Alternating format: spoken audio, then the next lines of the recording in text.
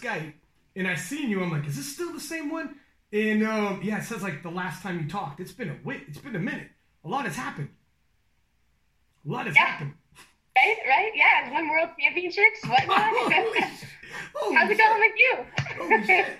It's I remember doing the year-end awards. I can't remember what year it was, and I put like you would be definitely one of the lifters to watch, and must have been the year before, just before that, and then I had on like Steffi Cohen, and I remember asking her opinion, like, who do you think is the next big star, and who do you think, like asking questions like that when she was on the podcast, and Steffi Cohen's like, man, Amanda Lawrence girl is killing it right now.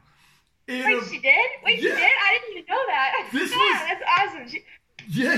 This was back then, like before you won Raw Nats, before you won Worlds, like because you hit the scene almost out of nowhere. Like you were super young, smashing massive weights, and everybody's like, what the shit is going on right now? There was a while there where, like, you know, there's that moment where like someone hits it and everybody gets super excited on this new person that hit the scene, and before they can find out who you are, what you're all about, before they can catch up on your story and get to know you, there's that buzz, right? And like, that's the girl. Yeah. Like whenever I repost you, people like, that's that girl. And a year later, holy shit, man, your following is blowing up. Everybody know you now. Well, you've been a big help, so thank you. You did a lot to make it happen, though. So let's like, I guess we'll back it up and kind of allow me to reintroduce yourself. Well, I mean, we're just getting started, man. Like, I don't know. So yeah, I'm Amanda Lawrence. I am the 84 kilo world champ for, I guess, IPF, USAPL, you name it. I'm at the top of the Fed right now. Yeah. And I plan on, maintaining that status for a while here to come. We're just getting started, man. How does it feel to say that, to realize that? Because it's, let me tell you something. When I first started commentating for the World Championships in 2016, I think like 530 something around there won the World Championships. When you posted up, what did you post up at Worlds? 613, missing my third squat and not going, full on balls to walls for my last deadlift. So, think about that. Yeah. Right. I went in. That was the first meet I did with Joey, and I think we trained like 3 months for it. And switching from my old coach to him, it was night and day, and I was able to really like.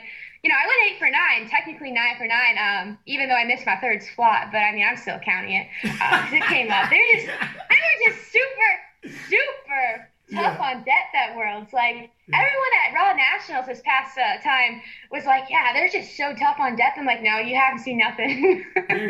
Worlds, it's... Yeah. So, yeah, I don't know. It's crazy. We won a world championship before a national championship, so... I can't say many who's done that, but isn't that bizarre too, right? Like, and that's probably that probably speaks on like your rate of progress. Because since nationals to that world, your rate of progress has been phenomenal, which also speaks on. It looks like the jump to Joey Flex was a good idea because you obviously right. What ended up sparking that? How did you think? Because before you were doing good for sure, like you were obviously doing really good. Yeah. But What were you telling yourself? You know what? I think I should check out what else is out there. Yeah, I mean, I just think like going to someone like Joey, he had a little bit more knowledge, more experience, especially at the international level. And we also made the changes with the equipment I was training on. I don't know, I was training on whatever those hexagon plates were at that old commercial gym, and who knows if those are actual 45-pound plates, but because I mean, my numbers still aren't quite what they were then. So yeah, switching to kilos or competition plates and, training to the competition standard has been a massive game changer, and that was something Joey was stressing, and so I made it happen. So yeah, but Joey, he like really helped refining my technique and really made me like, I guess, take the ego away and stay accountable and make sure everything's perfected. So we can try to hit as many other lifts on the platform as possible. Because man, I still haven't gone 9 for 9. I swear to God, 9 for 9 is a unicorn. It almost doesn't exist, right? Like the 9 for 9 day. Yeah. It's hard. It's tougher than. Here's the thing though, because you're at the top now. So when you're at like nationals or worlds, the competition's super deep. So it's easier to go 9 for 9 if you go to a local competition and you're just worrying about going to a max. But when you're at the like top end, it's more strategic, and you're like, you're being forced to load the bar with things that maybe you wouldn't ordinarily or whatever. It's a whole nother deal trying to go 9 for 9 in those conditions. Yeah, and to me, like, I don't know, going 9 for 9 doesn't necessarily mean like that was the best meet ever. So, I mean, like, you could have left kilos in the tank, but Worlds was probably as close to 9 for 9 as possible. But Nationals didn't quite go as well as Worlds, just because I came into the meet injured. 2 weeks out, I strained my hamstring, so that kind of put a damper on things. Nationals was like going to be a big meet. Same with Sheffield, which sucks, really sucks. Yeah. I mean, was able to still total the same thing I had at World, 613 kilogram, and injured. So I think that speaks a lot on what I probably would have done if I was healthy. It was the same thing with Taylor Atwood. He didn't go in healthy. It's when we're at our 100%, no one's stopping us. It's funny because people think like, oh, it's an excuse when people say they weren't healthy. Thing is, it's like, man, you know how hard it is to actually be 100% and walk into a competition? It almost never happens, right? Like to be right, especially when you're moving the type of weight at the ranges you're doing. It's really difficult to maintain that. Especially like those last few weeks of prep when you're you're hitting heavier singles and just anything can tweak just like that. And then it's just like, well, great, we're close out. Yeah. So it's like finding that balance. So I've always been known to push myself a lot. But I'd like to think I've toned it back a bit with Joey and finding that balance. Like my body's not gonna, I guess, hang in there if I constantly am going to the max. And it's one of those. So it's tough because you can be enthusiastic when you're like smashing weights and you're like, oh my God, I can't wait till next week. That moved good. Right. And then you go in there. Right. And you just want to keep loading and go like, how far can we push this? And that's when someone like Joey would have to be like, all right, man, we're going to peak in the gym if we're not careful. We're going to hit our peak while in training if we're not careful. Yeah. No, that's exactly it. And I've learned like to take, I squat and deadlift twice a week, take one of those sessions and maybe go more at it. And then the second one, maybe take a step back just so I can make that primary day, I don't know, explosive. So you squat twice a week and deadlift twice a week? Yeah. I actually squat was toned down since I switched over to Joey, because I used to squat 3 times a week, and I guess even before that I would squat every day. I guess that's how my squat blew up. Yeah. But I wouldn't recommend that. Yeah, but I guess once you get to the 500 area like I'm at, my body needs more time to recover, so I can't squat quite as frequently. Especially now I'm realizing, because I'm starting to switch to flats on squat, that, I'm hitting the same muscle groups 4 times a week with deadlifts and now squats, because I used to wear heels all the time.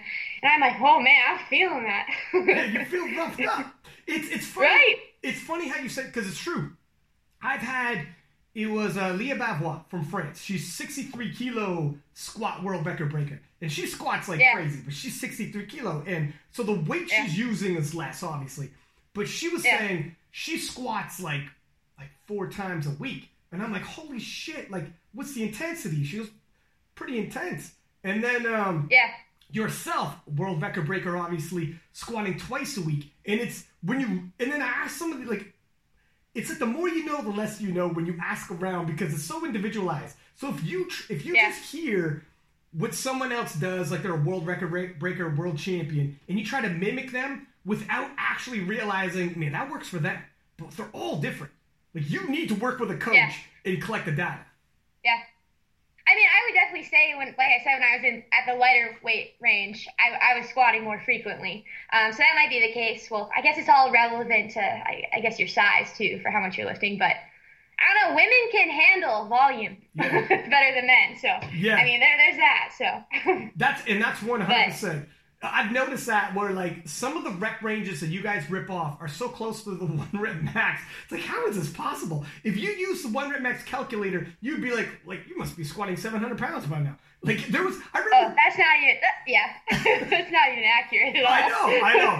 I wish. I know. Like I remember John Hack being like, "Well, let's see what Amanda Lawrence is doing when she's out repping me." You know, this is John Hack. No, he didn't. This is John Hack. It's like, with this shit, she's using my weight for rep weight. This is it's yeah. No, like I drove out to Wisconsin a couple of years ago to go out to his place, and we were squatting together. That was fun. And then we went on the bench, and he's like casually like hitting what I hit on squat on bench. I'm like, whatever. yeah. That's when he's got to gain his ground back. Right before he leaves, he's like, we got to bench. No, he's got a strong squat. I think I don't know what he's hit. It's got to be like close to 7 or if more. Oh, more than that. I can't. He's broken so many world records now. Because it's been more than 7. He's squatted more than 7. He's deaded more than 8, and he's benched like well into the 500s. The guy's a freak. He's an absolute... His bench is blowing up lately. I don't get it.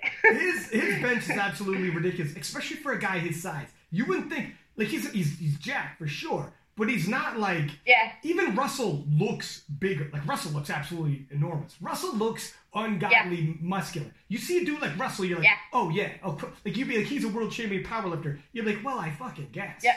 Right? Like I guess.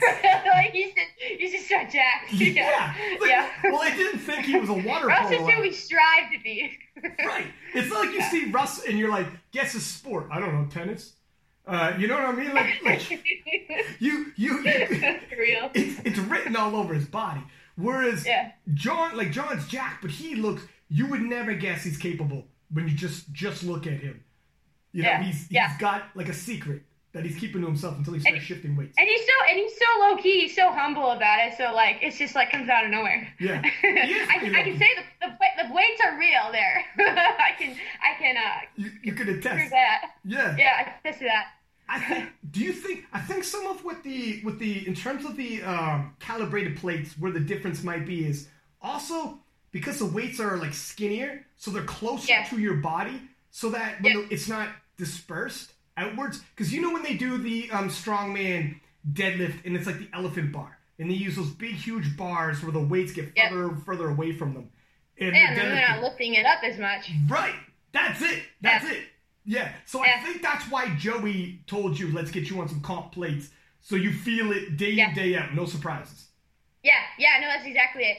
I felt the biggest difference with squat, just because, we changed my technique a lot, but before I used to descend at a super fast pace, and with those plates that were thicker, I would get a lot of whip coming out of the hole, and that's why I was hitting these, big numbers, because I was getting, a lot of momentum coming up, but also I don't know if those plates were actually like what they said they were. Because I remember going in the Arnold Grand Prix 2018. Obviously, I was not this last one, which honestly I kind of wish I would have, because I was like, Joey and I were talking we could have done a hype up meet leading into Sheffield. I think it was 4 weeks apart. I'm like, I'm fine, I could totally do it. And then we didn't, because we didn't want to risk anything. But now I kind of wish I would have. But anyways, leading into Arnold 2018, I was training on those Hexagon, whatever plates they were, and I was hitting I think 585 in the gym for a single, and I went out on the platform, and 530 felt really heavy. I'm like, wow, this is over. You're like, what the shit happened? It's It's funny how you just intuitively developed a squat style to accommodate the weight you were using. Right? When you're getting a recoil and bounce, you just probably didn't even totally think about it, but intuitively were like, I'm going to start recoiling at the bottom and get a little bounce on these. Yeah. And now, I squat with a lot more control, and obviously the plates feel like dead weight on my back, so we're calibrated, but yeah, I don't know. I'm trying to get back up there, but I legitimately don't know where my numbers used to be at. This is true. Yeah. Well, I mean, the numbers on the platform are what matters anyways. That's true. That's true. And I feel like since switching over Joey, changing the plates and everything I've been training on, like things have been more accurate from training to meets. Obviously, there's a little bit of a weight cut, a water load that I do going into it. Not quite what Jessica Buettner does. I don't know how she does that. Dude, wait, did you hear that? I listened to her last podcast. Like, it is insane what she does. Like, I would die.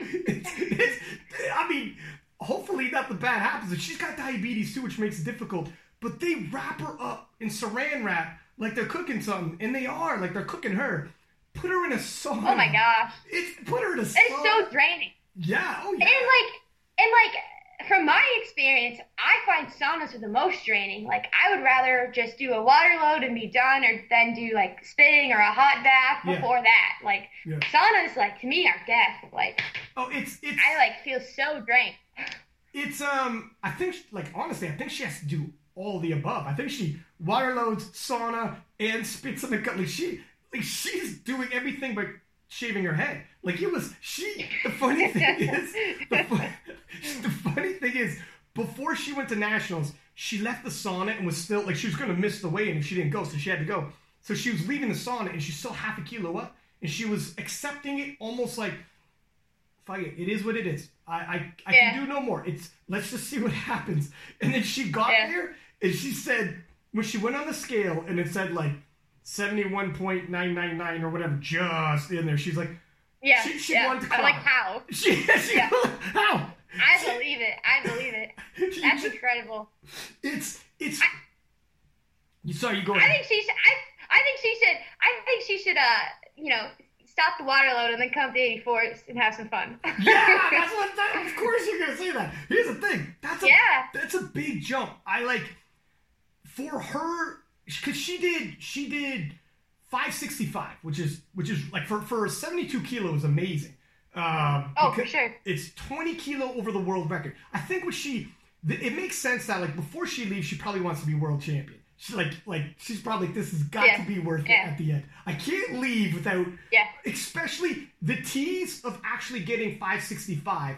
Like, that's such a tease to not do it at the Worlds and be like, oh my God, if I do that at Worlds, like, she's probably like, I have to do this at Worlds. I gotta, like, at least put forward. Yeah. Imagine leaving the weight class and never doing your best performance at the World Championships. You'd be like, man. However, lifting weights makes you gain muscle mass, and it's getting harder and harder for her. And she's like, oh my God. Yeah, I mean, she barely made it, Barely made it. So it depends. The thing is, though. But she was saying that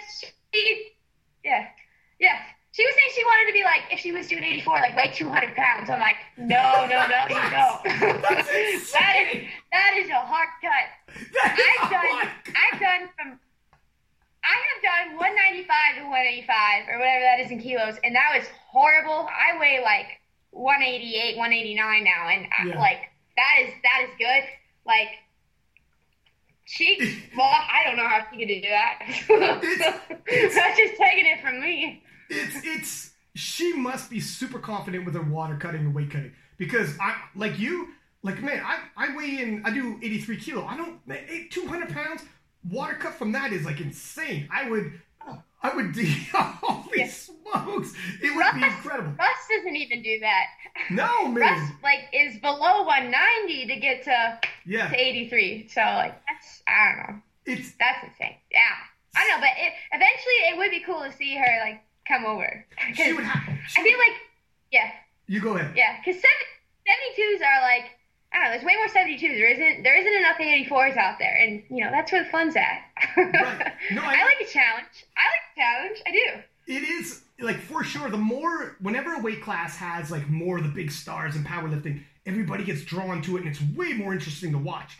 Like, the 72s in Sweden had, like, all killers from, like, top 6. Or anyone, like, the 72s, Kimberly Walford obviously won, but then, like, a month later, Anna Rosa Castellane broke the world record 72, and then a month after that, Angelica, who was, like, 6 at Worlds, broke the world record 72 at Europe, and then, like, a couple months after that, Jessica Bittner obviously did what she did at Canadian Nationals, and it's like, 72s is lit. Everyone's like, oh my God. And I know what you mean, where Like 84s, obviously, you've had some good showdowns. It's very entertaining and like it's good, and people are excited. But the more stars that enter, you're like, man, this is only good for all of us. Like everybody, the tide goes up, all boats go up with that tide. Where you're like, otherwise, you're in a situation like Heather Connor. I've talked to Heather about it on the podcast where she's like she's winning her weight class, but she's like, I don't have a rival. I don't have rivalries in sports. And that's where, like, people tune in because they don't want to see you just dominate with no drama. Who's going to win? I don't know. This is exciting. But when it's, like, tension and you're like, oh, my God, I don't know who's going to win, that's sports. That's the jitters. Yeah. Well, and, like, I guess the athlete side of things, the competitor side of things, like, it is great to have, like, that, you know, someone else coming up at you. But, like, at the end of the day, like, I'm not going to lose. Like, I cannot live with myself. I don't know, like, I don't know, like, that's just the expectation I have, but, like, I mean, like, I know what you're saying, like, it's hard to, like, you know, like Heather's saying, just be, like, I don't know, a fish way out in front of everyone else. Right. Right. Because it's not quite as fun. Yeah. Yeah, that's, like, half the time, like, gosh, like, because people have, like, Peter Spence has brought up to me, I think it was him, like, how training is for me, and, like, I train with, like, all guys, because there isn't a ton of, like, women powerlifters here in Minnesota, and so, like, I don't know, think of myself as anything different, because they're lifting more than I am, and so, like, I don't know, I get competitive in that aspect with the guys, but, like, when it comes to that on the platform with some of the girls, then I'm like, let's go! Let's get it, you know? On. Yeah, no, yeah. I totally get it, and even training, like getting motivated for a competition coming up. If there isn't like really competition that's going to push you, it would be difficult to get up every day, push it, and like, because this is day in day out. This isn't even like a season sport. All year round, you're getting up and you're grinding. So like even now, it's hard now because like we don't know what's going to happen. Like I don't know, with everything going on. Like I don't know, they have set dates for stuff, but who knows? Who knows? And even we talked about a little bit where like you don't know like how it's going to be. Do you do Worlds and then Nats a week later, or do they take what you did at Worlds and put it towards possibly qualifying for Nats? But then there's like, well, everyone who's lifting at Nats knows exactly what you did at Worlds. Oh, by the way, they don't have to travel to the other side of the world. And when you take a plane, you retain water, and it's a lot harder to water cut. And then all the different time zones and everything. So it's like, holy smokes, you don't even know what to expect. So you're like, it's very difficult to like plan. You're like, I don't know what I'm training for. Like you have to make decisions where you're like, do I try to do Worlds and Nats if they're a week apart, traveling the other side of the world, multiple time zones, water cut twice, like, and then also tax your nervous system. It's like, frig, these are tough decisions that you're like, I need information to make this decision, and you don't have it. Yeah. And that's exactly it. But I really don't think they're going to make us do both meets. Like, I don't really know if Worlds is going to happen. Like, I don't know if Trump is going to let us fly over there by then. So, like, if that happens, then Nationals, I mean, that's great. Because to me, that's a more competitive meet to me at Nationals. But, I mean, say if Worlds does happen, I don't know. I mean, I would think they would let us use our totals from there for Nationals. And, you know, and if they don't, like, I mean, Joey and I are going to do whatever it takes, everything it takes to win no matter what. I train at pretty high intensity, as everyone knows, so I don't think it would be an issue going back-to-back like that and a week. I mean, it would be tough, but I think I could do it. Because I'm just not content with not taking best lifter at Worlds. Winning my division, sure, but I'm not content with not taking best lifter. So, you know, like, I don't know. And then the whole point system thing changed like that. You have good point, good lift, good points, whatever. Good lift that points, changes everything. That changes everything.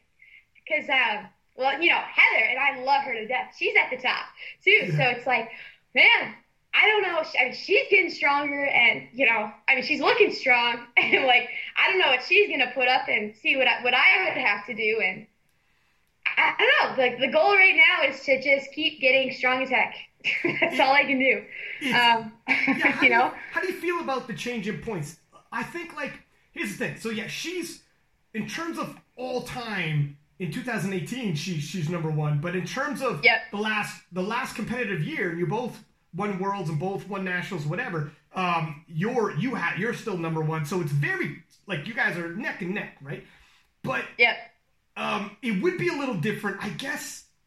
What'll help you at Worlds, you'll know she'll already be done lifting. So if you're going for the best lifter, you know exactly what you have to lift to hit best lifter and take best lifter from her. You got it. You got it. Yeah, you got it. Right? Well, and you gotta understand, like, Sheffield didn't happen, obviously. I was looking strong as ever leading up into that meet, and I don't know, there's a lot put into that, like, on all sides for everybody. So, I mean, it stinks that didn't happen, but, I mean, my total is way, way more than 613 right now. So, and that's what this is being based off of now, this point system. I haven't done a meet since, healthy since June of last year. So, I mean, just think about that, I don't know. So so it's just, we just gotta wait and see when we can hit a meet next and, finally be able to put together that massive total we've been working for. It is. How exciting is it where it's like you're building something in secret and you're like, God damn it, I can't wait to show the world. You know what I mean? I don't know. Anticipation sucks because it just feels like months away.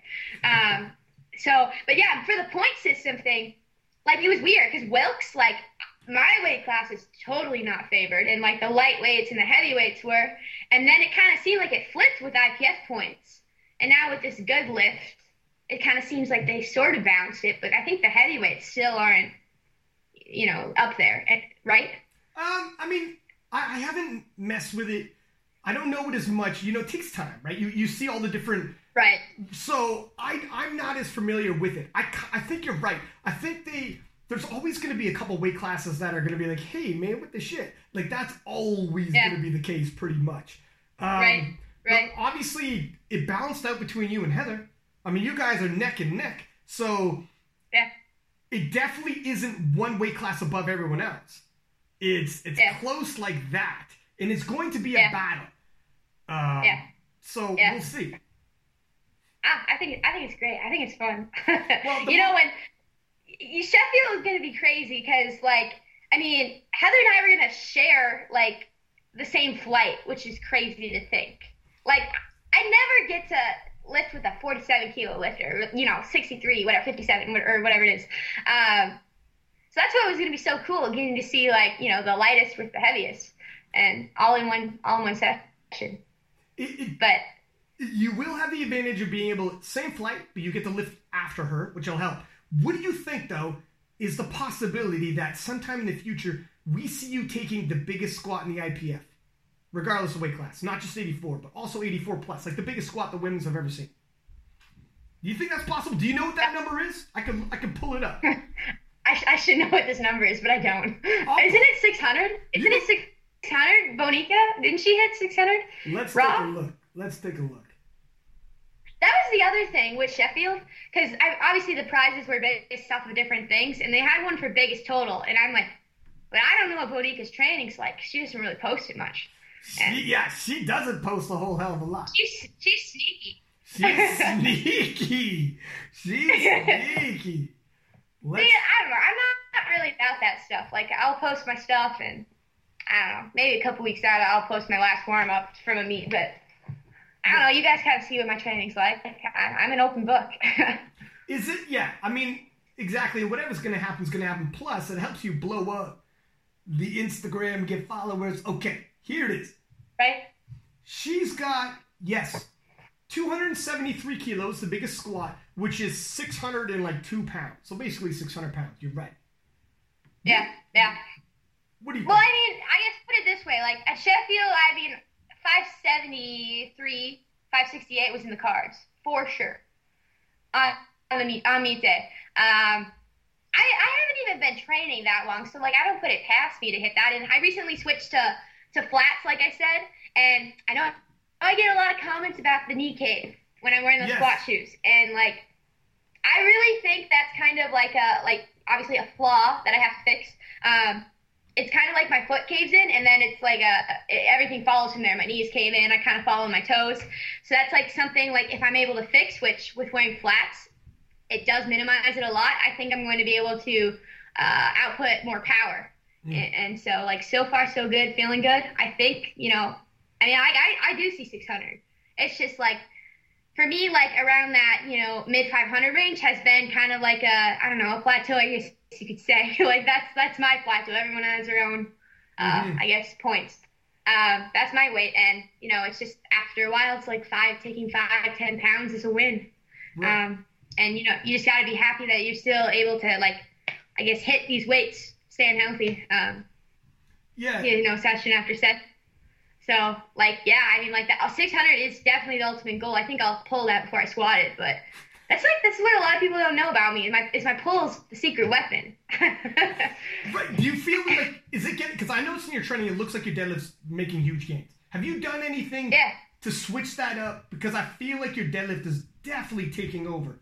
Like, you're right. Initially, it's the squat everyone talked about. I think soon it's going to be your deadlift.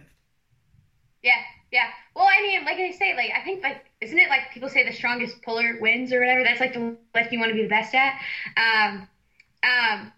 But yeah, like with Joey, the biggest thing we started working on was grip, because I wasn't hitting my deadlifts in these meets because I was losing on grip. I was pulling hook grip, and if I was able to hold on to it with these small hands, like my lockouts weren't convincing enough because I wasn't able to get my shoulders back. But since we kind of switched to over-under and really working that grip as much as it hurts, I think that's what's been helping a ton.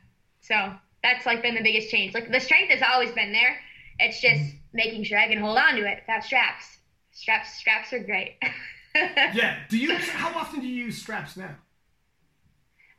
So I won't pull anything with my hands over 3 reps. Like my hands will get torn up. I use straps for everything else. So I'll hit a single once a week with a long hold, and I mean, then I'll use straps mostly for my back downs, and it works for me. I mean, that's enough grip work for me. Because if your hands rip, then you can't use your hands at all. Right, exactly, 100%.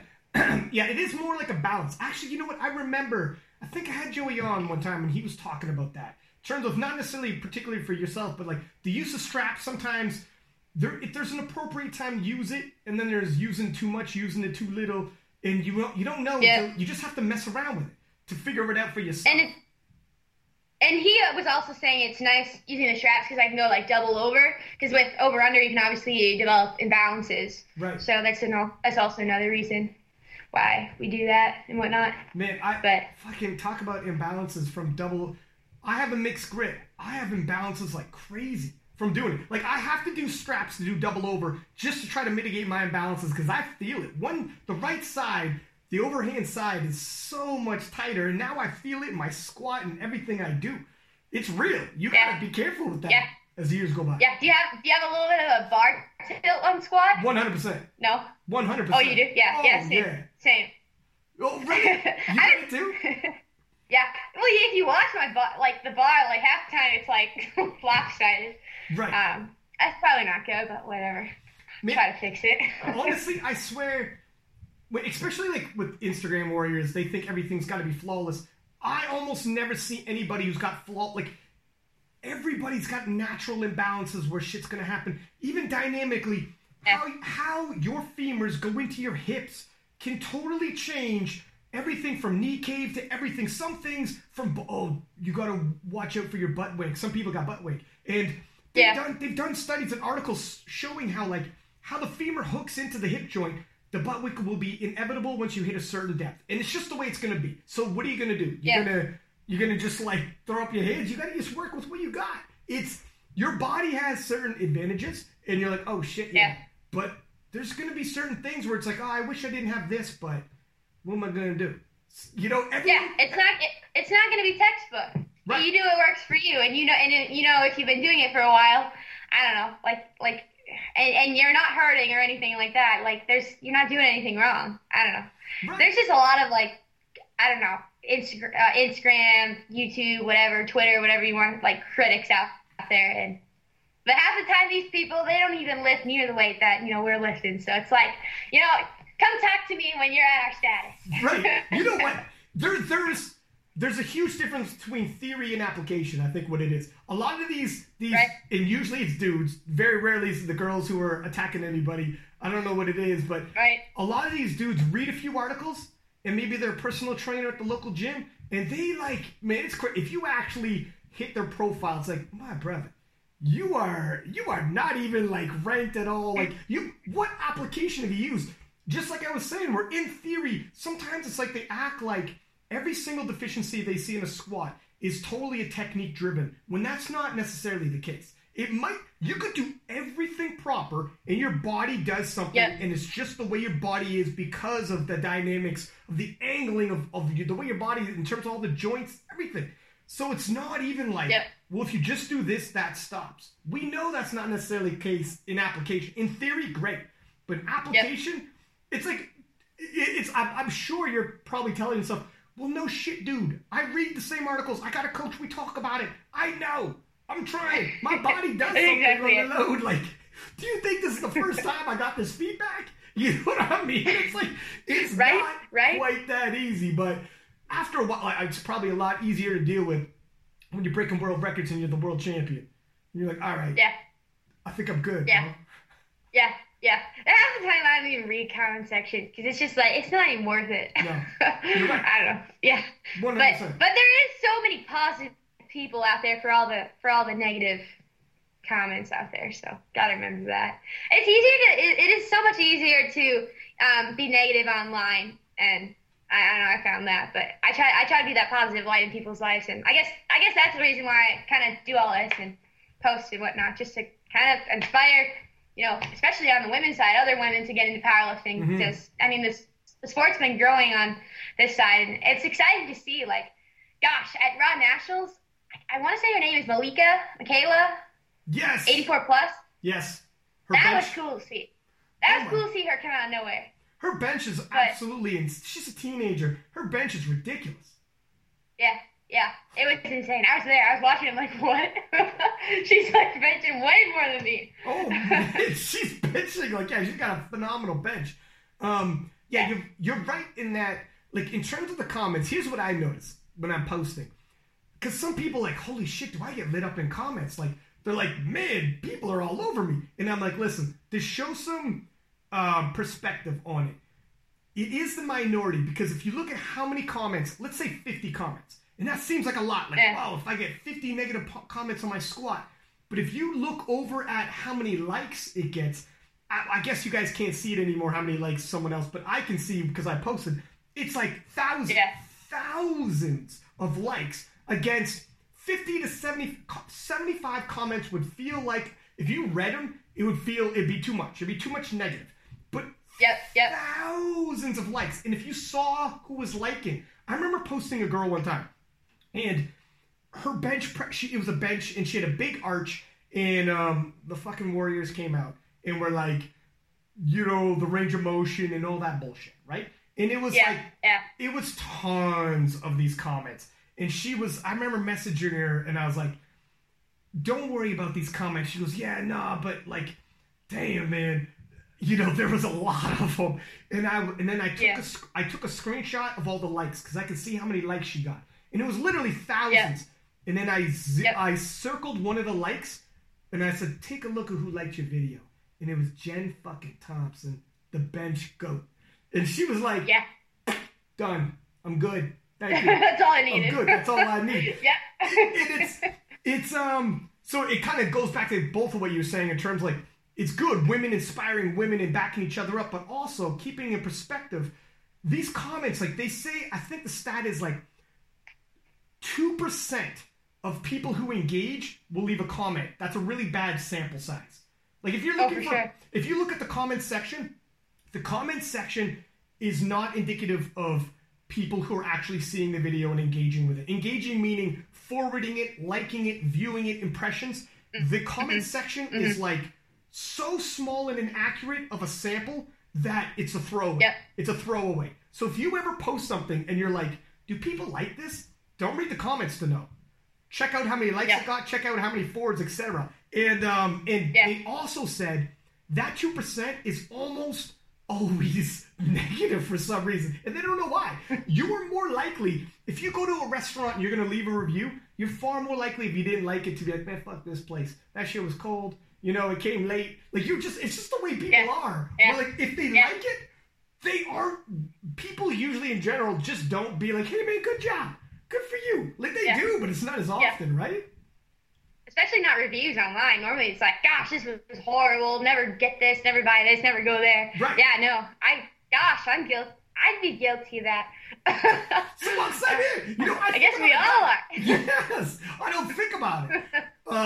Yeah, 100%. That's why I try to tell everybody when I post them. And that's why, look, when how cool is this now? Okay, so since the last time we talked, now that you're a national champion, world champion, and women look up to you for like inspiration and motivation. How weird is it now for that to happen in a year's time?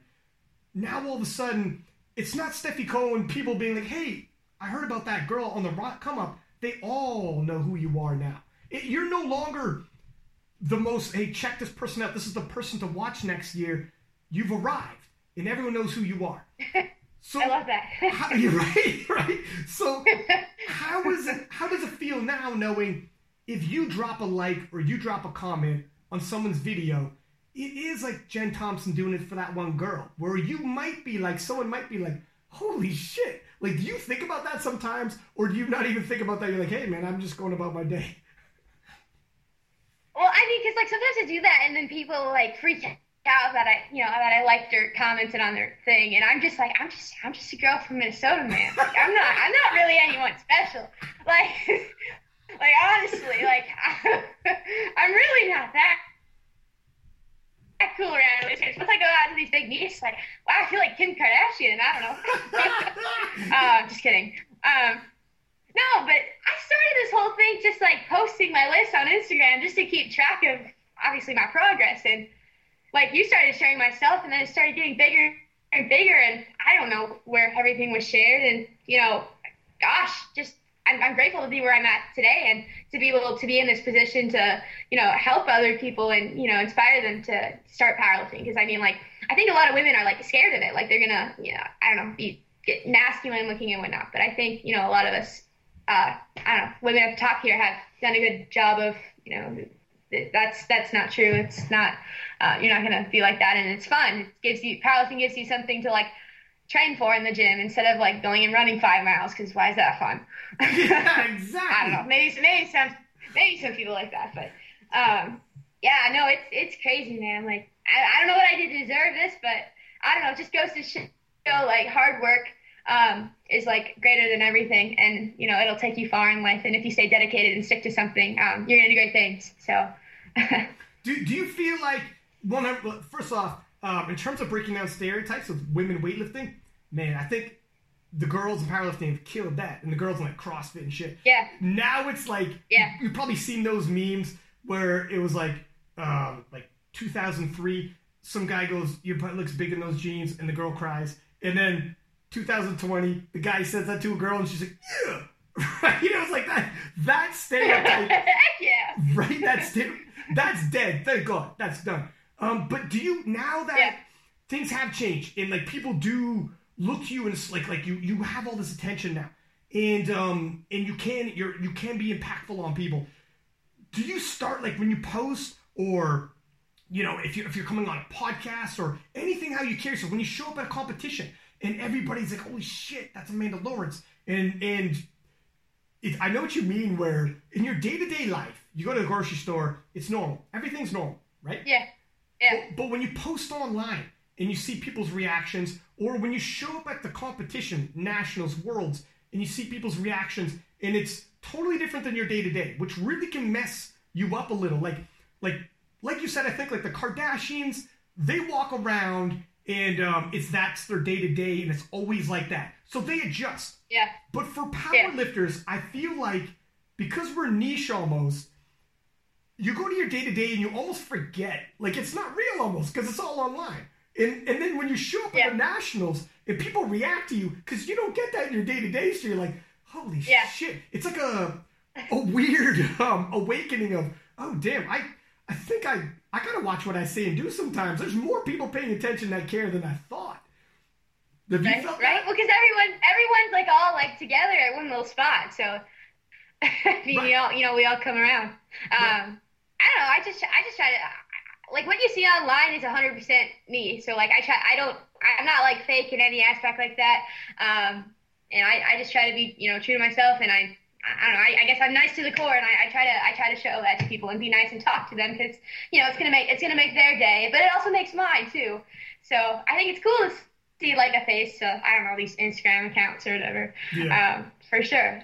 I don't know, because like sometimes it doesn't feel real. Like I guess those, as you know, like those followers online. But then when you see them all in one spot, you're like, this is cool, man. Like and then out on the platform, like prime time, around nationals, or even at Worlds, like it's just so crazy to see. Like you can't even see any blank spaces in the crowd. It's just people everywhere, and you can't even see all the people because there's so many people. Right. Right. It is. Yeah. I know you mean where when it's online and it's Instagram, it almost doesn't feel like when people say stuff to you, it's like it's real, but it's not. You don't have a name to that. I know you mean where it's just like it's like a blank, like it's just a handle, and it's like a static picture, Yeah. and it's a DM, and you're like, hey, thank you, Yeah. whatever, hey, cool. But when you meet that Yeah. person in real life, by chance, they saw you at nationals or worlds, and they pull you aside, and like that can be. You are not ready for it. You know what I mean? You were like, oh man. And there are times when I know you mean where like you got to be yourself, but also like I do become aware.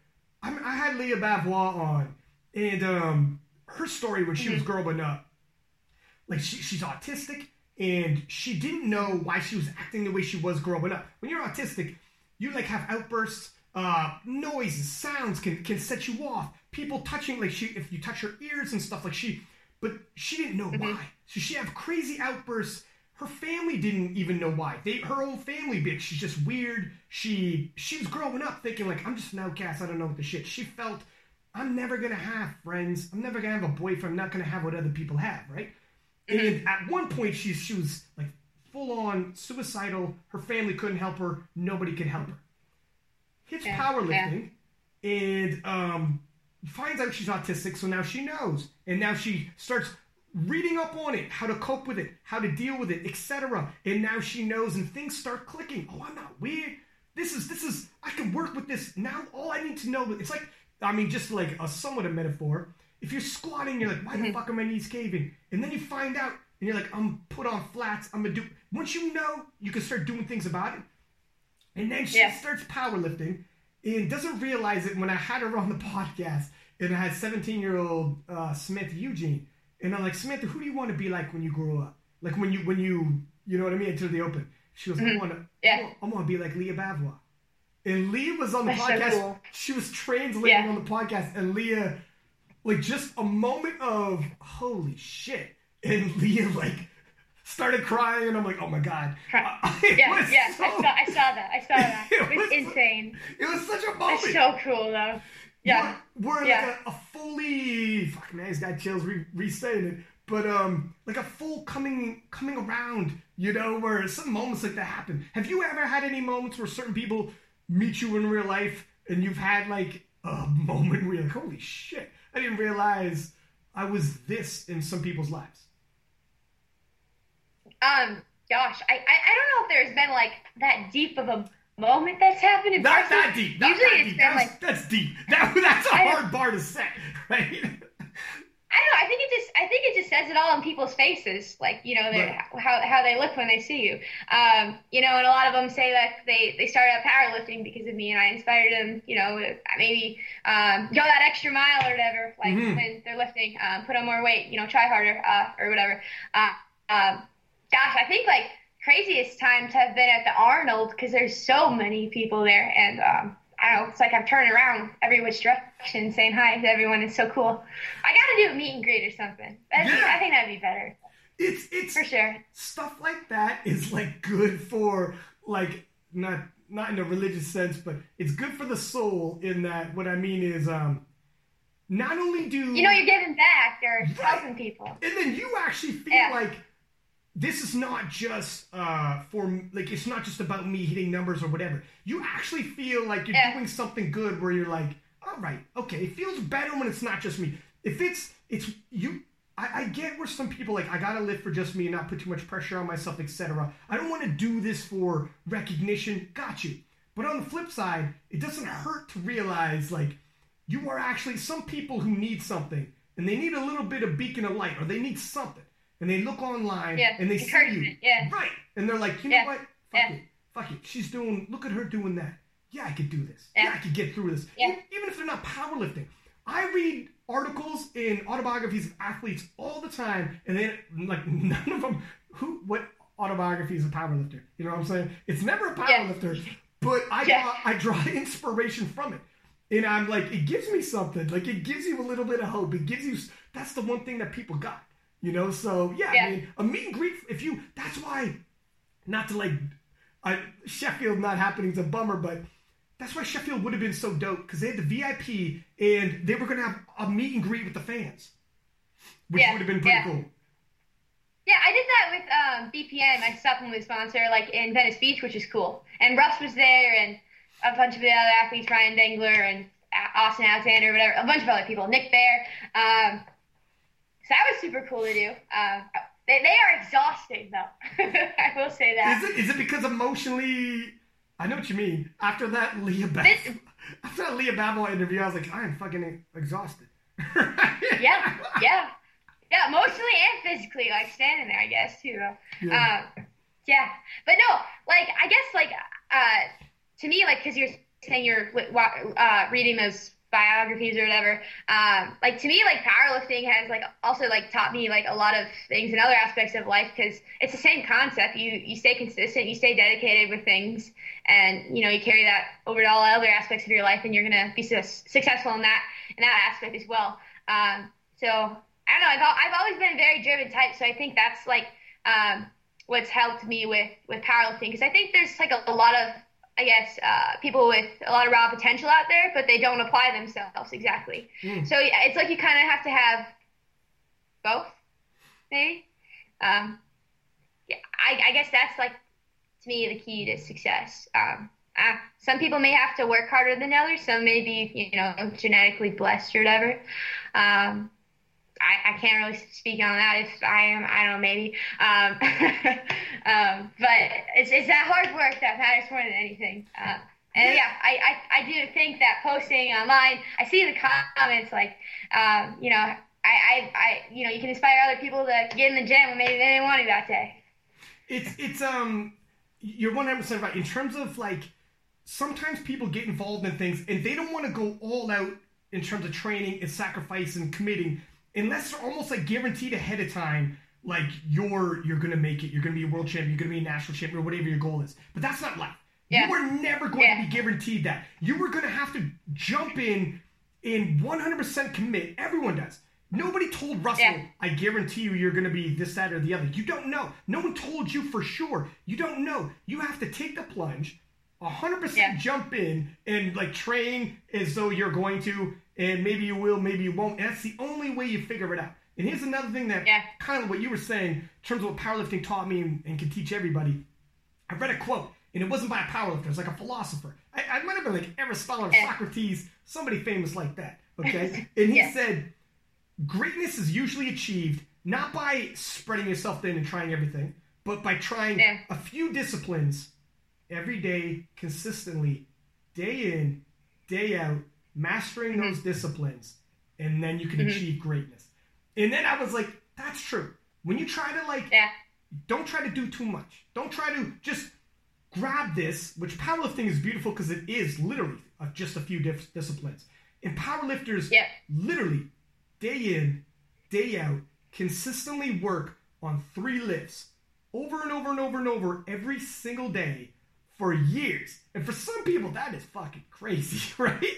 But if you did that in other aspects of life, if you, in anything else in life, if you approach it like you do powerlifting, where this is where powerlifting will teach you, if you're like, man, there's no way I'm going to get good at this. It's like, really? If you took this and did it every single day, 2 hours a day, just break up the main chunks, the main bodies of it. Because there's other pieces of powerlifting besides squat and bench and deadlift. But just take the chunks and work on it every single day.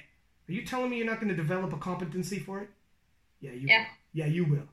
Yeah, you will. You realize, like, after a while, you start getting confident with it, like, almost anything I try, as long as I do it day in, day out like that, get my reps in, so to speak, whether you're the very top, you are going to get competent at it. You will get good at it. That'll be your jam if you want it to be your jam. But not everybody's willing to commit like that, right? Yeah.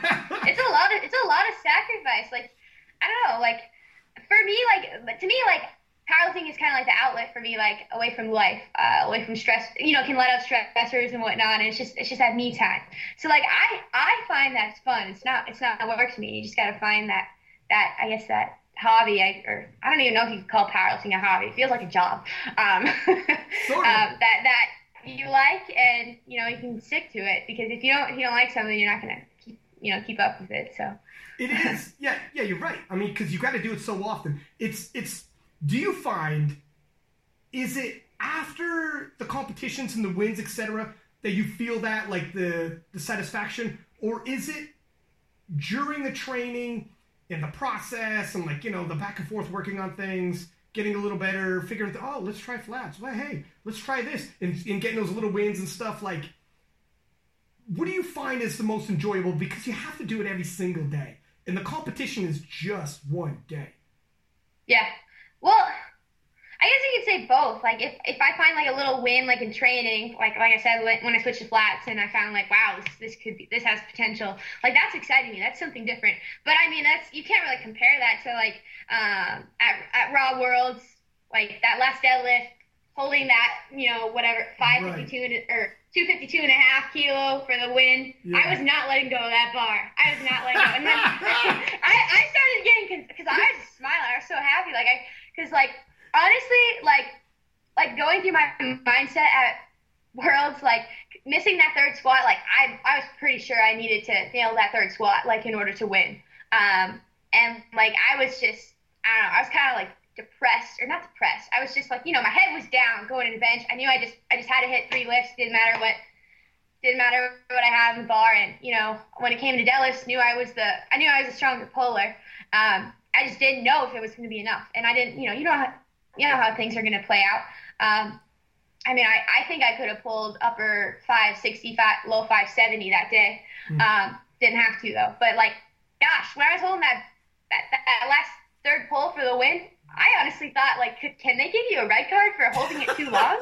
Yeah, I started getting worried. I'm gonna take this shit home if I could.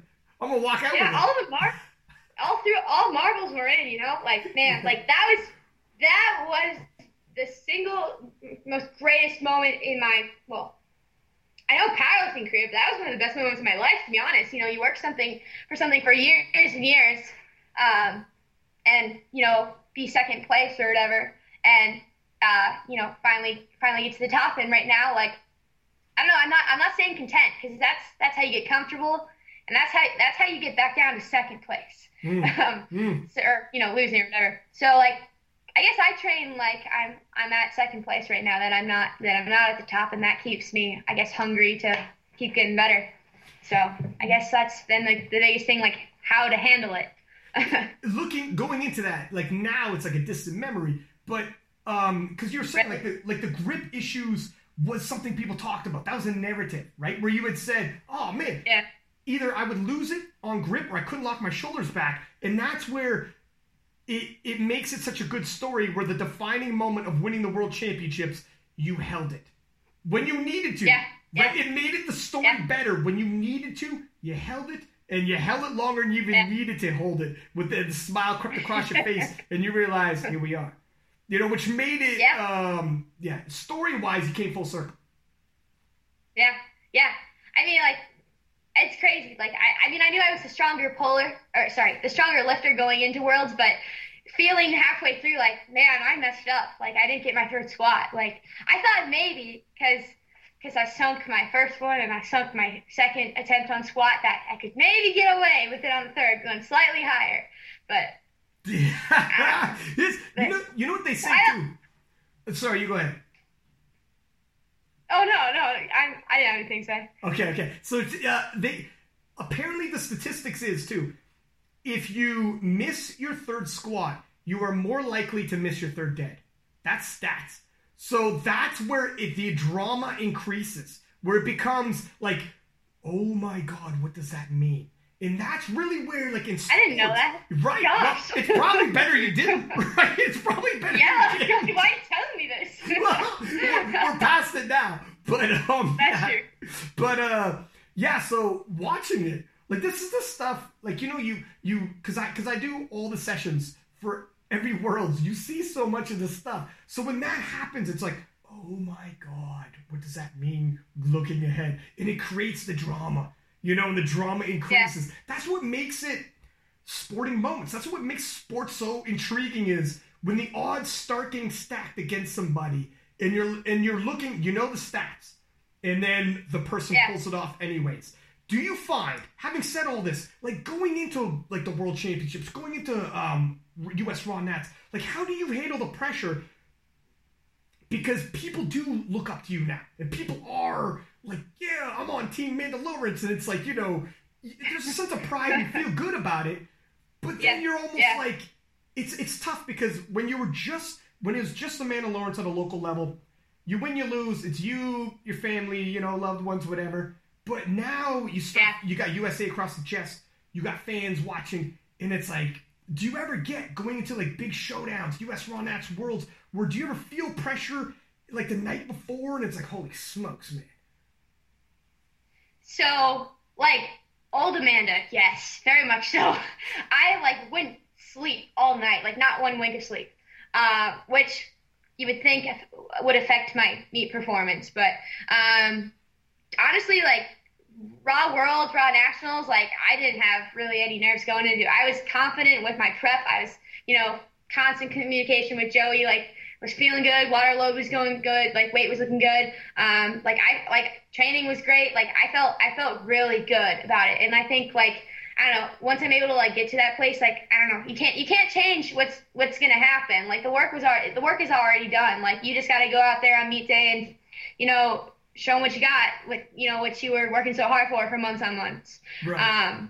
And you know, you gotta trust everything. So, I like, that, like, I think it also, like, it comes with experience. Like, the nerves have definitely died down a lot as I've, you know, done more national, international meets.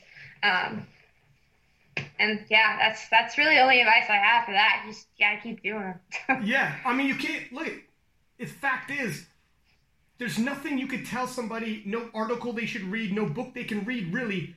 You can't supplement experience. It's true. Where it's like, look, you have to live it piece by piece, and you're still like, look, you won the World Championships, but every single time you step foot on the platform, every time you miss a third squat but you hit a deadlift, confidence increases. So next time you're in that scenario, if you miss a third squat again, you're like, all right, we're okay.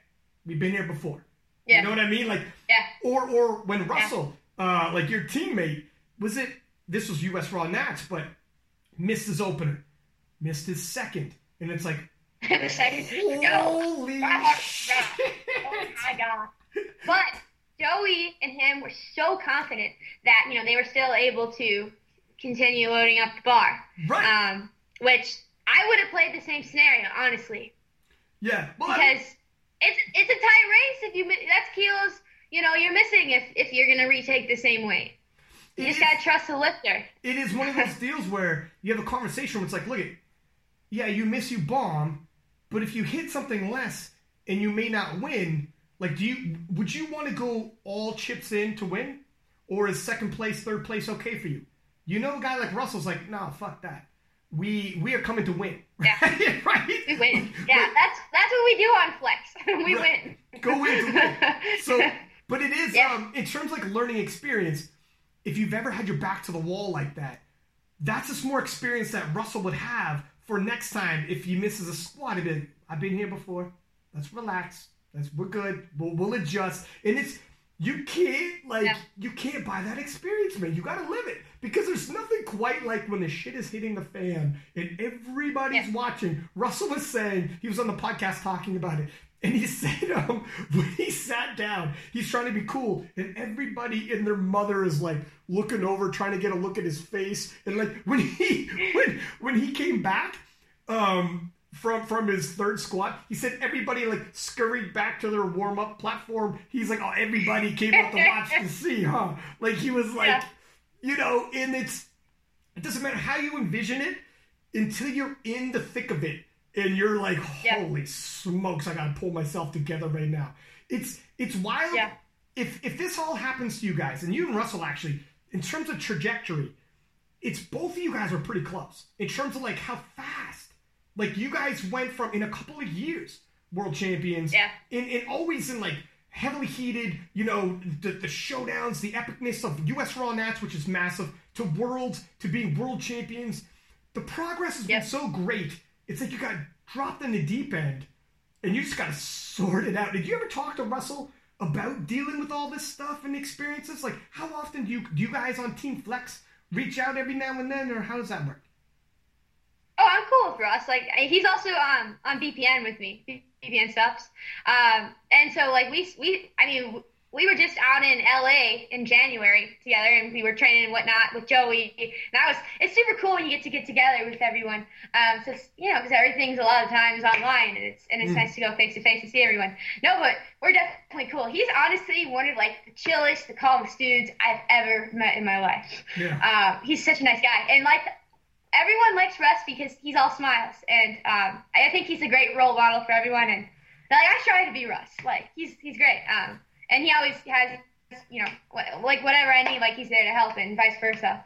But yeah, like I honestly I don't know how he stayed so calm at nationals after missing the first two squats. Like, but he was so chill, like because he's like, I got this, man, I got this. it is admirable when you Yeah, like man, shit, you would be fighting internal battles for sure. Especially, it's the gift and the curse when you're super popular online and everybody's watching. Like if that was happening to somebody in a different weight class and they didn't have the following Russell had and the expectations that people have on Russell, it'd be a little easier because you're like, all right, man, I'm fighting my internal battles, but hit it or not hit it, my world's not over or whatever. And the world's not over for Russ either, but when there's more and more eyeballs watching, it's like, it's a gift and a curse where, like, when you hit it, you're a hero. But if you don't, all your haters are going to come out, and they're going to be like, yeah, see, I told you. Like, you know what I mean? Like, it's one of those. But even if you did hit it, say, if everyone's going to have something to say no matter what. Right. And not even that instance, but, like, I don't know, like my squat at nationals, I think I hit 552. Even though I hit it, wasn't good enough. Like there's everyone that's gonna, or not. I'm not saying everyone's saying that, but like everyone's gonna have something to say. And I don't know, you just gotta be happy with what you're doing. And at the end of the day, I started this. I mean, we all start something for ourselves, pretty much, and like it turned into something much greater. And like, but you still gotta do it for yourself too. So yeah. You can't. You almost can't make it to the point where you only feel good about it if someone else gives you that. You know what I mean? You can't empower them. You're never going to be happy with it, and you're not going to stick with it. And, I don't know. But I think that's what's so cool about the sport is it's like individualized, but it's not at the same time. I know. Yeah, right? You go on the platform, and it's like all on you, and you hit it or miss it or whatever. However, you have like a team behind you. You got supporters. You got people you train with. You got your coach. You got like all this team with you. But then when it comes time to hop on the platform, you're all by yourself. It's such a freaking weird. Yeah. It's an individual sport, but it's not at the same time, right? Yeah. That's exactly it. If you don't hit something too, even though it's individual sport, you do feel like you let like the coach down, your team down, like supporters, like even though it's just you. If it really was just you, all right, whatever, I could deal with this. But sometimes it's like if you think you let people down, there's nothing worse than that, right? And the tough thing is, since these meets are so spanned out, then you're like, now I gotta wait months to reprove myself, and gotta go back to volume, gotta go back to sets of 8, sets of 9s to get back here again. Oh Jesus! Are you coaching now yourself? Yeah, I coach some people like online or whatever, not in person, but I really like doing it. I like seeing people get stronger, get better, and I like. Funny thing is, I never pictured myself doing like literally any of this before, and like what powerlifting has given me is just I don't know, blow my expectations, honestly. Like I love getting to communicate with people every day and just, seeing smiles and making people's day and just helping them out any way I can. I know you mean because, 100, I got you. I feel the same way. Like, life is funny, man. You don't know what doors open up. Like, it's one of those deals where, who would have ever thought, Amanda, man, like I was saying, it was a year ago you came on and life is different. Your life has changed. And how would you ever know? Since coaching, has that changed, like, yourself, your perspective on your own training, like as an athlete or dealing with like your clients, as your view on things? Because now you get to see what it's like to be a coach and walk people through their problems, and you're like, all right, what's going on with your squat right now? Or, all right, as an athlete what it's like, which helps obviously when you're giving out programs, but does it change how you view things now, where like you might have been going to like your coach Joey with things and you're like, oh shit, now I get when the shoe's on the other foot and you have to do the problem solving for people, and you're like, how do we fix a knee cave? How do we fix weight coming out of your hands on the dead? How do we fix, like, now you're doing that with other people, and you're like, man, my mind is like, you have to grow. You have to grow and adapt, right? Yeah. But at the same time, like, I did coach myself in the very beginning when I first started powerlifting for, like, I don't know, a year and a half, 2 years. So I've always had that, like, and I still to this day, like, how do I fix something? Like, how do I, perfect technique so, we can push more weight and whatnot. So, like, that's something that, like, I really like doing. I really, like, enjoy helping people with. In terms of, like, you say, like, when I think you said if I watch what I post online, like I'm like a role model to these people, and I have to be, keep myself accountable, even though, like, I'm an athlete too, and make sure that I'm in check and I'm not, going RPE 10 on everything all the time. Yeah. And, I don't know, playing by the books, like, setting that example for them. So, like, I guess, that's what I do. And I love doing it because I love helping other people get better. And, like, I would love to give somebody, like, what I've been given, because it's changed my life. Yeah. No, I know you mean. Especially, if you're like going RPE 10 in your squats, and then the next day you try to give one of your people, like, hey, man, that looked like too many RPEs. They're like, come on, Amanda. Right? They're like, you're doing the same thing. At the same time, like, I think it's going to depend on the person, on, like, what they can handle. Because, like, for me, like, I could literally squat or deadlift 550 every week. And sometimes it may look heavier than normal. It doesn't faze me. Like, I guess where my fitness is at, I guess how I'm able to handle loads. Mm-hmm. Like, it doesn't fatigue me like some people would think, if that makes sense. I don't know, you build it up. Yeah, I mean, and especially during certain peaking cycles, if you're like, your nervous system is in check, you are primed and ready to go. A grinder here and there is probably okay. Whereas if it's off season and you're not quite in check, you haven't been handling those weights, that grinder can mess you up a little bit. Or like you were saying earlier in the podcast, where different like weight classes too. And this is like the stuff, like, as a coach, it's like gathering data, like almost everything in life, right? So the more you see, the more you know. So when you're dealing with people in all different weight classes, you start being like, all right, look, this worked for me, but this might not work for you. You're a smaller weight class, moving smaller weight. You might need more frequency to get yourself stronger. Whereas you're moving far more weight. So you're like, I don't got to squat as much. So people might even ask questions and be like, well, how many days a week do you squat? And you'd be like, don't worry about me. We're not the same, right? It's these things you learn only by doing it.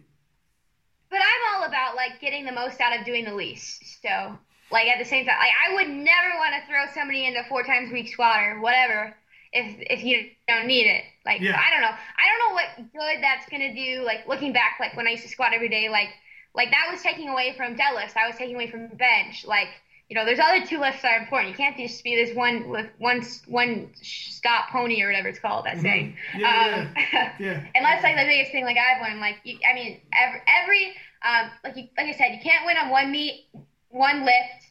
You have to be, like, good at all three. So yeah, it's whatever. Like I'm obsessed with perfecting things. So to get better. So it is fun. Yeah, it's an obsession, honestly. Is it really? Do you feel like I know you mean. Well, here's another thing too. Do you ever get, because now you're coaching and obviously you're lifting and things are getting bigger and bigger, like Sheffield would be like some serious money coming down the line, and you can make money through coaching. Yeah. Is it ever a point where you might be like, because right now, no, but later on down the road, when money gets involved and it's no longer hobby or sport, it's there's a monetary thing about it, and it's a job. When something becomes a job, you know what someone told me the other day? They were telling me a story about somebody's like, I don't remember when I stopped loving what this part of my life. And then he's like, you know what? I think it's when I started getting paid for it. And I always thought I wanted to get paid for it and thought it'd be a dream to get paid for something I love to do until I started getting paid for it and it became a job. Do you ever worry? Yeah. Do you ever worry that, like, because you could get all encompassed by powerlifting, you could burn out from it at all, or be like, oh shit, I view it differently? I haven't, like, I guess I've had those, like, training sessions, like, because leading up to Sheffield, I was benching 5 days a week. Ooh. And, like, I absolutely hated that. Like, I'm back down to 4. Like, it definitely helps, like, the frequency. The more you do something, the better you're going to get at it, obviously. But, like, that, like, leading into that every day, like, 5 times a week, that's almost every day. I felt what you're saying. Like, I was getting burned out. Like, I didn't want to do it. Like, I felt like I was obligated to bench. But, like, I never feel like that. Like, I don't know, I squat and deadlift twice a week. Like, I look forward to training, if that makes sense. Mm-hmm. And then, like, I guess as for, like, because, you know, if you coach people, I don't know, then you also, like, you're an athlete yourself. Like, it can be, like, your whole day is, like, powerlifting, and you could easily get burnt out like that. But I try to, like, separate, like, when I'm training, like, okay, my phone's on do not disturb. Like, this is, like, I have to focus on myself. Like, because, like, you have to remember, got here in the first place from my training or whatever. So, right. So, like, I think if people do that, like, it finds a balance. But, like, also you find friends, too, through this all. And, like, I found, especially during, like, quarantine at this time, like, I always pop on Joey's Twitch stream and that's fun because you feel like you're with people and you're not so alone, like, you know, training in your garage if you're lucky enough to have something. But, yeah, I don't know. Like, I think, like now, like, training's fun. Leading up to meets, it definitely starts to feel like, like, I'm getting tired of doing this because your body's just so drained, and you just keep pushing and pushing it up until that last peak week when you get to rest. But it's just like those times I can definitely test. Like, I feel like sick of the prep. Mm-hmm. Feels like a job. Yeah. Yeah. So I know you. So that I know you mean where you have to hone in on why you like it, like remember why you got involved in the first place. Like King of List, man, I'm working all the time on this, and it can become you start worrying about life balance. I have some things that I'm into interest-wise that are not powerlifting related, and sometimes people, like, I podcast, like, especially now with lockdown, I'm podcasting like 3 days a week. I got people on, right? And that's actually, like you said, with lockdown, this is a huge plus. It's not work. I sit down, we're just shooting the shit. Like, I'm a social dude. Yeah. I like talking to people. Like, I legitimately enjoy a conversation. Some people, you know, they're introverts, whatever. I get a lot out of, like, talking to people. And in terms of, like, social media-wise, you know, people shit on social media, but I like, in terms of who I've met through social media, people just shoot me a DM sometimes on King of List and don't really, they get shocked if I hit back. And all of a sudden we end up in a conversation and they're like, holy shit, I didn't think you were actually going to engage into we'll get into a sports debate or just talk.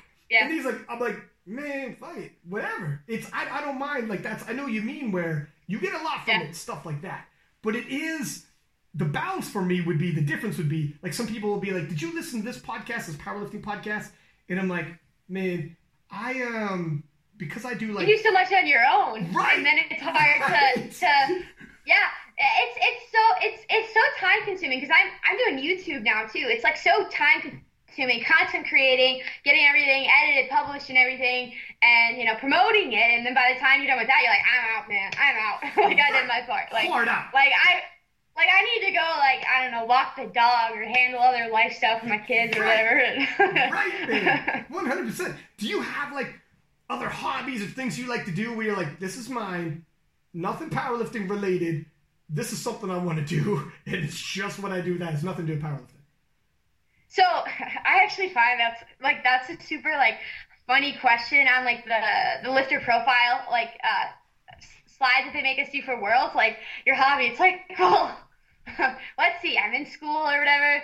Like powerlifting is the hobby. Oh, really? That's and then true. you're like, well, because like I don't know, to me like this is like, I mean, it takes 2-3 hours out of my day every day, and then obviously I work and stuff, and it's just like there's not a ton of time for other stuff. I mean, like I go up north, like fishing, like getting outdoors and whatnot, hiking. I travel a lot, but like I find like I do want to find like another hobby like that. Like you can just like separate this all from, so it doesn't all you get stuck on social media all the time. It's just like powerlifting, like.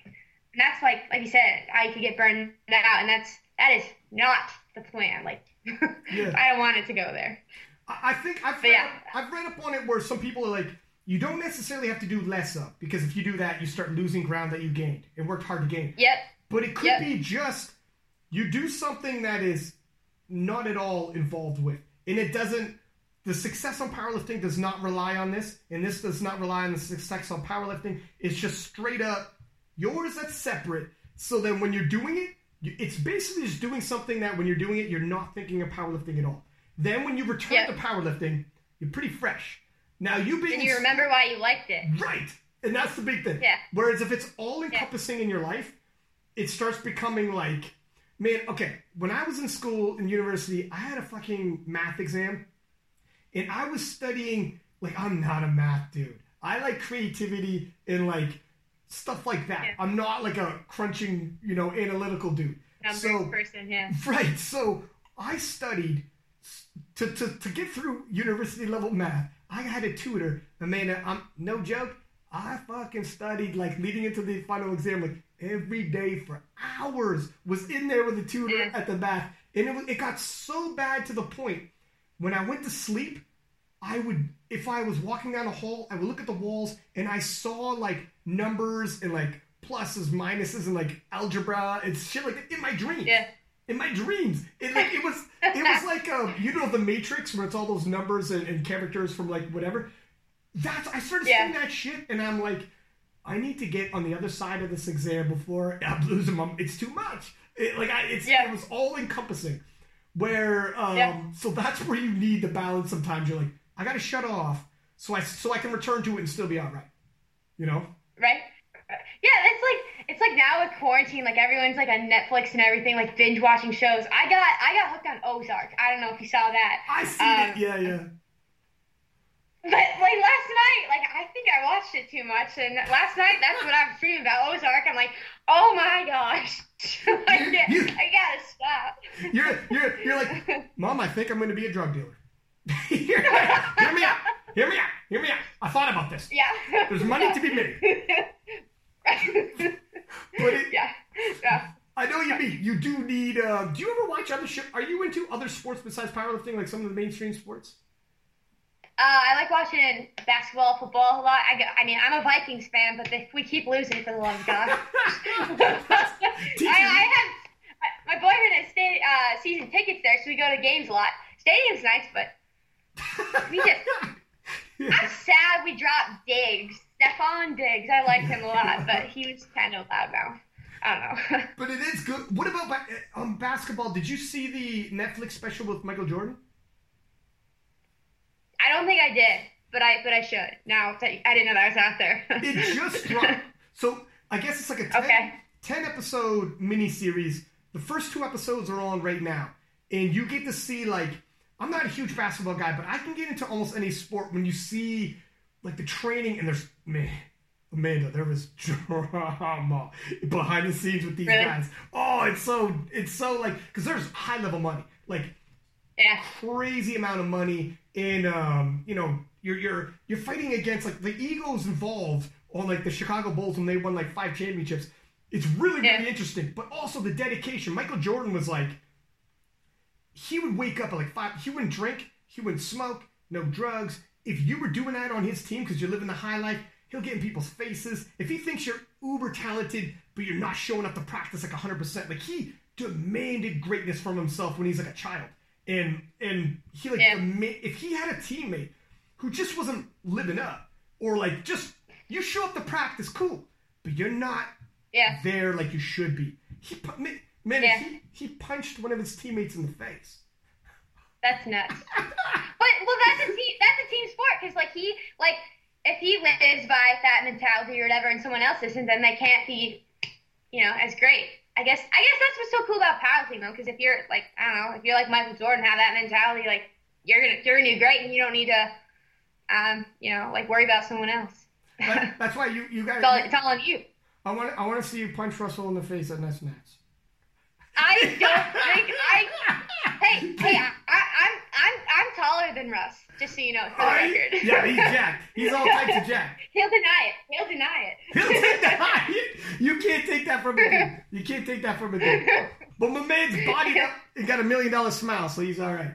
But yeah, you would like that documentary. It's freaking in terms of watching other sports, sometimes it's interesting to see how those guys take it. Only because also, like, powerlifting, we're a certain level, right? But those sports are like a whole nother level. Holy shit, I don't know how people would react to it. Like, to be in the meat grinder like that for year after year and the type of pressures. But yeah, that's one that right now is blowing up. I think it's called The Last Dance. Because it picks up, it's the last year this whole nucleus of the team are together, and they're going to disband them at the end. Going into the year, they had won it, I think, 4 times, and they decided, the management of the Bulls said, after this year, and this is the core team that had won so many championships, like, you picture this. If you and Flex and everybody in the Flex squad that you've grown with for years had a run, you, Russell, and anyone else on the Flex team, Michael Davis, whatever, there's other people, go through a run collecting. Keiko, Right, Keiko, whatever, thank you. Right.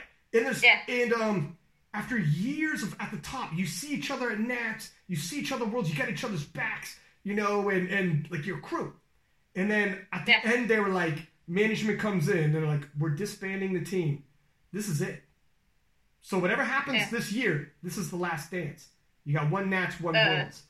And the drama, the shit that starts happening once you realize that, it's what takes you high. It's crazy. It's such good television to watch.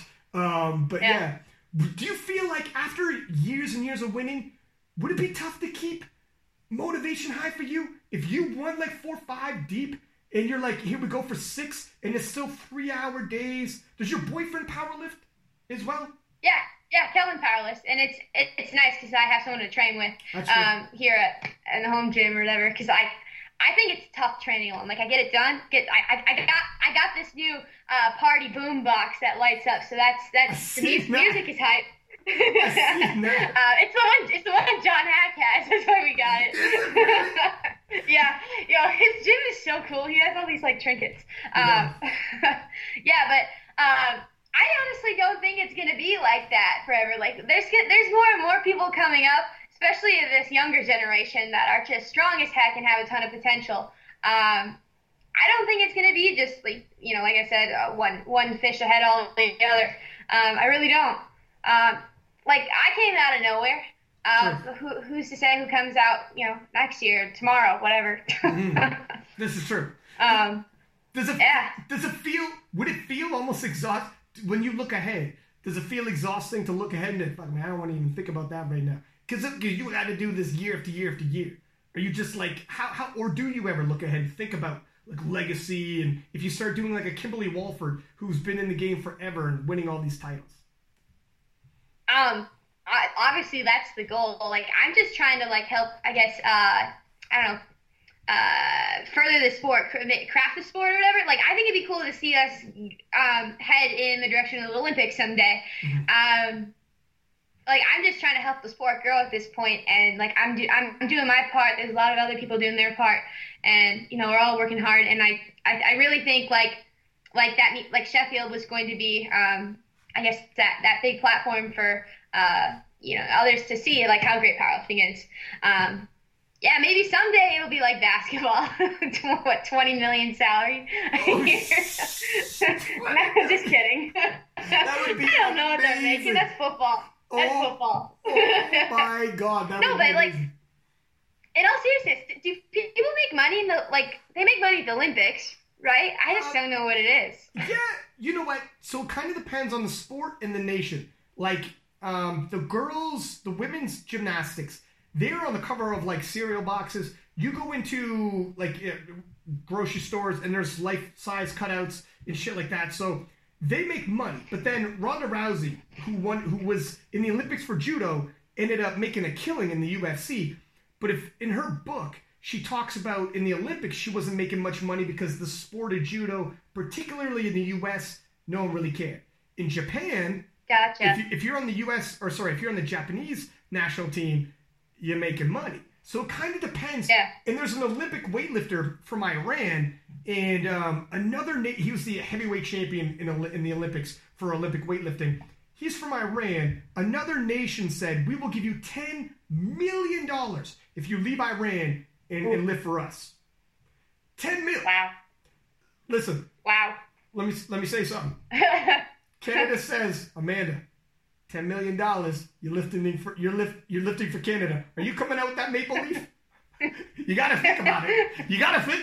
Yeah. Hey, I'm not far from Canada. That's right. Yeah, look at you justifying I'm Minnesota. Well, it's kind of the same. I love the USA, but you're like $10 million, guys. You come on now. Sure, hop over the border. Yeah. That's right. It's a small drive. It's a drive. Come on.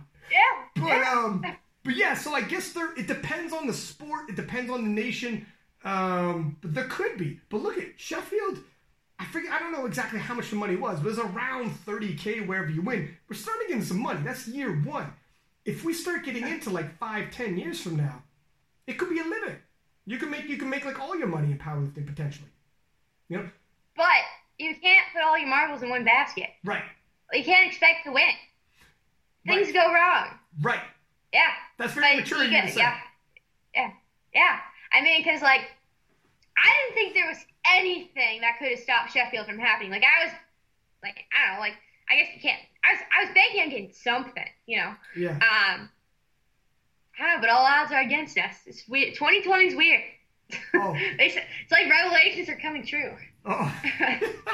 It's the end of the world. No, literally a week before Sheffield was called off, I was on the phone with like Peter Spence because I was going to do the commentating and everything. And we were talking about, like, man, I was so hella hyped for it. We were talking about people with VIP packages, meeting the athletes. I'll give like a little speech presentation about it and talk about the showdowns and hype it up and give some background on the lifters, like get people all hyped like we do on King of Lifts, and then take questions. Yeah. People, like the athletes are taking questions, and we were like, man, our sport has never seen this. This is going to be so big. It's going to be so hype. Yeah. People are going to love it. Yeah. And then that's like 1 week before. 1 week later, that's it. It's like, damn it. Things were just crazy. Yeah. Yeah, and every week they're posting like 5 weeks ago, 4 weeks ago. I'm like, oh my gosh, I can't take the anticipation. Yeah. And like they came out and filmed here in December for me for the promo to promote Sheffield or whatever. And like I felt surreal then. I'm like, I can't wait till March. It's December. And now it's just like, but next year, I don't know. Maybe it'll be bigger and better next year. It sounds like, but. This is true. I mean, it will be a little different depending on what the point system and how they have wins and stuff. Could be. I mean, it's going to be interesting. We'll see. We don't even know who's going or how they decide how people go. They really got to start from scratch, and then not only to make it, they got to like start from scratch because they have a new point system, and then they don't know like will worlds happen or who do they take, and then we don't know what's going to happen the rest of 2020. Like they have to. Yeah. I don't even know. I talked to Peter Spence because he was on the podcast before talking about Sheffield. And then I'm like, let's have you back on talking about Sheffield again. But he's like, man, we just don't know though. Like, what am I gonna say? I can't really give an official statement on behalf of SBD because who the shit knows what's gonna right? This is crazy. Yeah. Yeah, it's funny. Pete's always the go-to guy who knows everything. Like in our IPF World chat for USA, like we added Pete to the chat because like he was messaging us all individually. Like, let's just add him to the chat because he's got all the info. He's got all the inside scoop. Pete's the man. Pete is the seriously, yeah. Yeah, Pete is the man. And I was gonna ask. So leading into Sheffield, when there was money on the line. Did that feel different when you thought there was like money like that on the line? Did that feel different than training for nationals and worlds for you? Honestly, like as weird as to say it, no. Like I always train with like such a high expectation, like to put out the best total possible, and like that's all that matters to me. And that was only like a bonus to me to have that prize money. Like felt like all the hard work, like we were given something back for it, like. But I always train super hard. I'm still training hard right now, and I don't know what I'm training for. Like, that's just the mentality. Like, that's just the mentality I have. Like, I'm not like money driven like that or whatever. Like, I always say it's you versus you. Like, trying to like better yourself, be the best version that you can be, and don't worry about other people because if you're doing that, you're never going to be happy with yourself. So, we're all on our own journey and. Got to make the best of it. So, like, I don't know what I'm training for, but, like, I'm taking the small wins, hitting those sessions, because, like, this is what I like doing. That's right. I could never live with myself if I was just half-assed and stuff. I never could. I don't understand how people can do that. They can go into a training session and just be content with, just an okay day. I just can't do that. It's just not in me, Well, that's probably why you're a world champion, right? Yeah, that's the mentality, right? It's the mentality. That's the Mamba mentality. We throw it there. That's what I was gonna say. I don't exactly know what Mamba means, but yeah, it's is it I think it's a snake, right? The black mamba. Yeah, but just okay, yeah. So the crazy thing is, my mom was flying into LA landing at the same time he crashed that helicopter, and like. It was funny because I was in LA at the time, meeting with Russ, with Joey and all them, and with BPN. And I kept saying to my friends, like, it's so foggy here. Like, how do you see anything? They have warnings there to not go outside because of the smog or whatever. Really? Yeah. What the shit? Yeah, stay inside. Air quality's not good enough. I'm like, whoa. Like, we live, like, I don't know where you live, but I'm sure it's, like, in the middle of, like, nature. Right, but the air is fine. Wildlife. Sort of, yeah. Like, I'm south of Toronto, so it's whatever. Yeah. But, yeah, if it's, like, it's crazy that happened. And to think that Kobe died and he's missing all of this crazy shit going on right now. He has no idea what he's missing. Hey, did you hear Kim Jong-un? The North Korean. Yesterday? Yeah, is he dead? Yeah, he's like a. I think he's just like in a vegetable state right now. A vegetable state? That's not good. Well, I don't know. I don't know. Like, I don't think he can move. Isn't that what people call it? I don't know. Yeah. No, it is that night. I think literally it's a vegetative state. You're a vegetable. That's the slang term. Is you're basically a fucking. Yeah. It was just funny when you said it. He's the man. Hey, look! We don't gotta pick our words. It's Kim Jong-un, for fuck's sake. It's not like people are gonna be offended. Yeah. The guy's a fucking dictator, and he's not exactly a nice guy. So I mean, like, I don't want to like it's me, but I don't got what he's had coming. I guess I don't know. He had it coming. Well, listen. He's not a great human. No, he's not. No, I don't think anyone's gonna give you pushback and be, that was very offensive. We're talking about Kim Jong-un. I don't care. He's not good. He's not good. Yeah, exactly. And I think his sister might take over, his younger sister, which would be interesting. Oh, okay. Let's see what's up. Maybe. Let's see what's up with that. Maybe she's better. Yeah. Maybe she's better. Maybe. We need to. Let's hope. We need to have some more girls at the top, I think, man. We need a little more balance out there, right? Yeah. It's just society's very male dominant, so it's nice to see women power. That's right, women power. You go, girl. See, look, we even got political. we hit all boundaries on this right now. This podcast, we hit it all. Listen, so we've been on for an hour 40, and I appreciate your time, by the way. Goodbye. Well, it's not. Well, look, it's easy. It's easy to shoot the shit. We had a lot of catching up to do as well. But before I let you go, a couple things we got to get out of the way. If people want to do coaching online, how do they get a hold of you? They can go on my Instagram and click the email button and send me over, I guess, an inquiry, and I'll get back. There you go. Perfect. Easy enough. And if people want to, what is your Instagram, by the way? If people don't know, and I think, oh dang, froze at the last second. We almost made it. Okay, are you back? You froze for a second. Yeah, I did. I'm sorry. Okay, we're back. Sweet. Can you hear me? I can hear you and see you. Okay. We literally like 30 seconds. We were right at the finish line when it finally froze on us. That's not bad. Of course. That ain't. Of course. No, the Wi-Fi's doing okay. Yeah, man. All right. I hate this Wi-Fi. Yeah, not bad. Okay. And for anybody who doesn't know, what's your Instagram that they can find you? It's at miss.amanda.ann. I was called that as a kid, Miss Amanda Ann. And then my YouTube is just type in Amanda Lawrence, and I don't really know what the user is for that, but find me there. They'll find you, yeah. There's not a lot of Amanda Lawrences doing what you're doing out there. So you're good. I sure hope not. I do have a twin. I have a twin, Leanne, Texas Bench Bay on Instagram. Everyone jokes around she's my twin. Really? Is she a powerlifter as well? Yeah. Yeah, she's the 84 kilo class as well. She was doing quit mainly, but now switching over to raw. She's like almost at a 300 bench. Holy! You should check her out. Texas Bench Babe, Leanne Ramirez, I think her last name is. Check her out. Wow. Shout out, Leanne. Yeah, hell yeah, I'll check her out. You guys team up and be unstoppable with me. Yeah, I'm telling her to join the Flex Squad. I really am. Yeah, join it up. And is there anybody that you want to thank before we let you go as well? Gosh, I want to thank you for having me on. It's always a pleasure. We got to do this sooner than, a year and a half like we did last time. I want to thank all my fans, all my followers for listening. I wouldn't be able to do this without you guys, so truly thank you. Yeah. Bam, perfect. Well, yeah, 100%. We'll do it. We'll see when we got a competition. Who knows?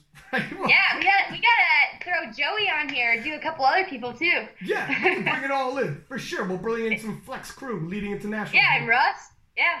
Perfect. And Keiko. Yeah. Well, thanks, man. I appreciate it. Much appreciated. We're gonna keep in touch and good luck with training. For sure. Oh, you too. Thanks much. Take care. And there it is. 84 kilo world champion and most likely GOAT. However, that's a debate. Certainly off of numbers already hit. We've never seen an 84 kilo lady in history in the IPF doing what Amanda's doing. Close with Daniela Mello, obviously, because she won on body weight. And but what Amanda Lawrence is doing right now, it's phenomenal. I hope we get the world championships. And more than likely, I swear to God when I say this, I believe we will have the world championships in 2020, and we're going to get to see these. How it all shakes up in terms of making the U.S. national team, that's a big question mark for me. I don't know, for everybody, right? We don't know. They haven't made a decision yet. It'll be interesting how they want to handle that. And then moving forward off of that, Sheffield 2021, how do they decide who goes to that? And so it's a bit of, we got some question marks floating around, but welcome to 2020, people. Anyways, as always, please do subscribe, hit the like button, leave positive reviews, put this up in your Instagram, and we will repost. Much appreciated from Six Pack Lapidat. Peace.